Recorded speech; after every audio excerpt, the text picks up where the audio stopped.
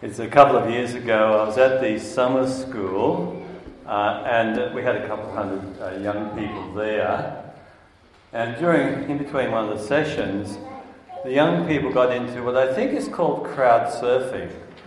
Well, it was a different type of crowd surfing, because what you did is, I was watching them, you stood with your back on the stage with your back to the drop behind you. The stage is about this high, and then you had to trust as you fell backwards that people would catch you, right? So I was watching these young people doing that, and I thought, wow, that's amazing. And then they caught sight of me, and they said, "Oh, Father Ken, Father Ken!" And when 100 young people start screaming out, "Father Ken, you've got to do it." So now I'm standing on the edge of the stage with my back to the drop, and I'm thinking, this could be the end. I haven't prepared my funeral. I had a picture of myself maybe in a hospital bed or something, with a broken back. And they said, "Come on, you can do it. And so I thought, here you go, there's an offline. And they caught me, thank God, and cushioned me to the ground. But it, again, was just that how hard it is to trust. When your life's in free fall, as it were, it's hard to trust that you're going to be caught in the arms of the Lord. Huh? We do find it hard to trust one another. We find it hard to trust the Lord. In the psalm there, you might have noticed it says, "I trusted the Lord, even when I said, I'm sorely afflicted." It's easy to trust the Lord when everything's going well, but when things go pear-shaped and bewildering circumstances come into our life and it's all too much to handle, it's hard then to trust the Lord. And I think the issue here is the way we see God. You see, because He is our Father God. And so when we trust, it's trusting in our loving Father. But so many of us have been wounded a bit in that regard, with our earthly dads maybe, like I had been too in my life, and needed a healing. To be able to trust, because when things go wrong in our lives, the first question that raises is, does God care? Does He really care about me? That's what comes up, doesn't it? Now I'm talking about this today because all of the readings have it in them. Now the secret of Jesus is that He had such a revelation of the Father's love in His humanity, because He's human like we are in every way but sin.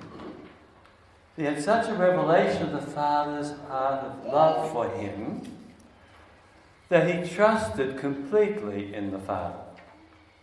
That's the secret. He had many things thrown against Him in life that could have undone Him. He was persecuted left, right and centre. And He went to the passion, through suffering on the cross. But it was the love of the Father.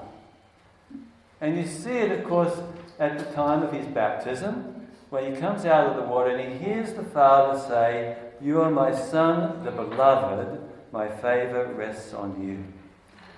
Now those words, "You are my Son, the beloved, you are my daughter, the beloved," each one of us needs to hear again and again in our hearts. And then there's another moment, we have it in today's Gospel. When Jesus went up the mountain to pray, now it's He's about to take His journey towards Jerusalem, and He knows in Jerusalem He will suffer. He goes up the mountain to pray, and He brings His close friends with Him, just the three, Peter, James and John. And on that mountain, He has an experience of the Father. Now, of course, He was always in union with the Father, but this was in His humanity. He experienced the depth of the Father's love, so much so that He's radiating, totally radiant with God, the Father. And that experience of His relationship with the Father. And it was all for his encouragement. We often, of course, say that the Transfiguration was to encourage the apostles to be able to go down from Mount Tabor to Mount Calvary. But I think first and foremost it was about encouraging Jesus. First and foremost it was about the Father energizing him and strengthening him in the depth of his humanity to be able to take that walk to Calvary without hesitation. To trust the Father. And when the Father says, "This is my Son the Beloved, listen to him," I think what he's saying is, listen to my Son because he knows my heart. Jesus said that, didn't he? "I call you friends because I revealed to you everything of my Father's heart." And so we're to listen to Jesus to hear the heart of the Father and to learn the way of trusting that he has trusted. He shows us the way to trust, even unto death. And right in the midst of our deepest crosses, as Jesus experienced on Calvary, when he had everything thrown against him, not only in physical suffering, but in interior suffering too. When he took upon himself the weight of the sin of the world. And yes, he did cry out, my God, why have you abandoned me?" on Calvary. But that was the beginning of a psalm that ends up in great trust of God. And he felt the experience of the abandonment and the lostness that we feel when we think that God may have abandoned us in our suffering and trials and difficulties and struggles. And when temptations beset us so strongly, we feel a sort of sense of abandonment. Jesus went right into that for our sake. But you see, he never despaired because he knew the Father's love deep in his, if I may say so, guts. And right there, the deepest part of his humanity, deepest level of his heart, human heart, he trusted in the Father. And that's that we need to listen to today. We need to hear that beautiful revelation that we have a God who loves us. We have a God who will never give up on us.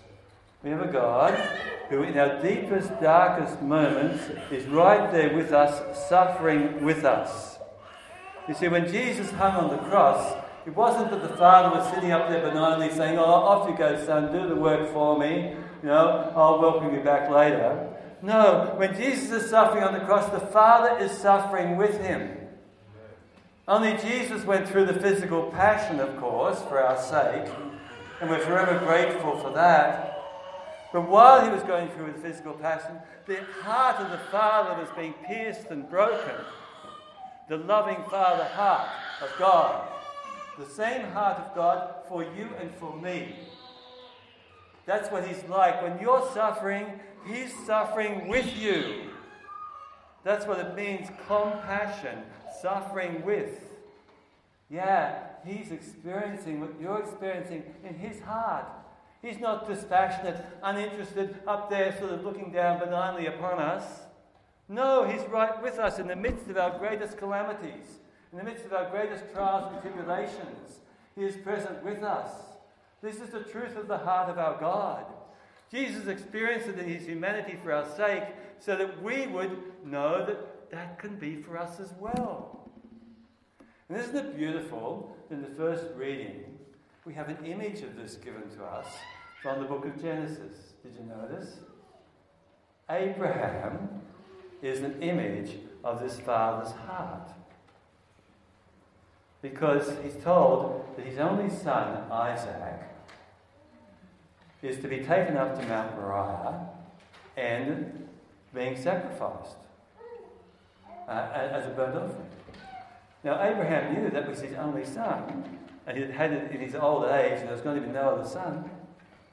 But out of obedience to the call, he starts to make the way up Mount Moriah.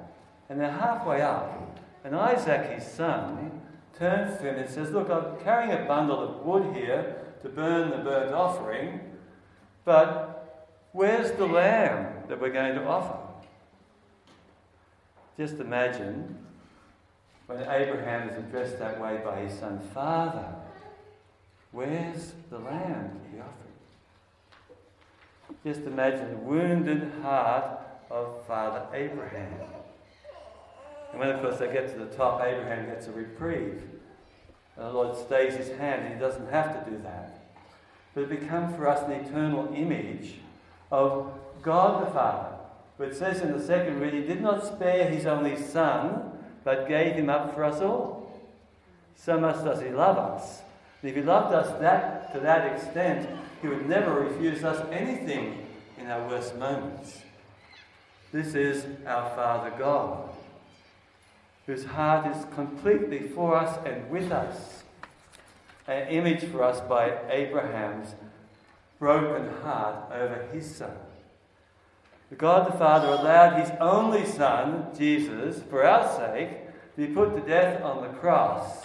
There was no reprieve there. He actually went through the suffering with him, but then he raised him from the dead.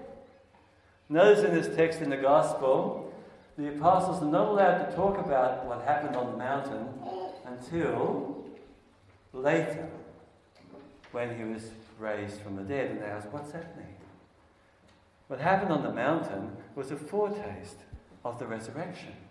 It was already Jesus experiencing his humanity, something of the glory that he was experiencing his humanity when God the Father would raise him from the dead after going through all his suffering. You see? And it was a taste of it, to encourage him, yes, I will be there at the end. And that's for us too. We're to listen to Jesus, and he'll tell you in the heart today that no matter what you're going through, no matter what suffering you have to go through, whatever trial or tribulation you have to go through, God the Father will be there for you at the end. And he will raise you from the dead, because in every suffering and every trial that we go through, whatever Calvary you're expected to go through, there will always be a resurrection. Isn't that the truth? But too often we can forget, huh? I'll finish with a story that I've maybe told before, but I like this story, so here we go. You ready? It was in 1989, an Armenian earthquake took place, where in the space of 3 minutes, 3,000 people died. Now in that city, there was a father who loved his young son and used to take his son every day to the local school and drop him off. And he'd say to his son, now remember, son, I'll always be there for you. I'll never desert you. I'm your dad, I'm your father.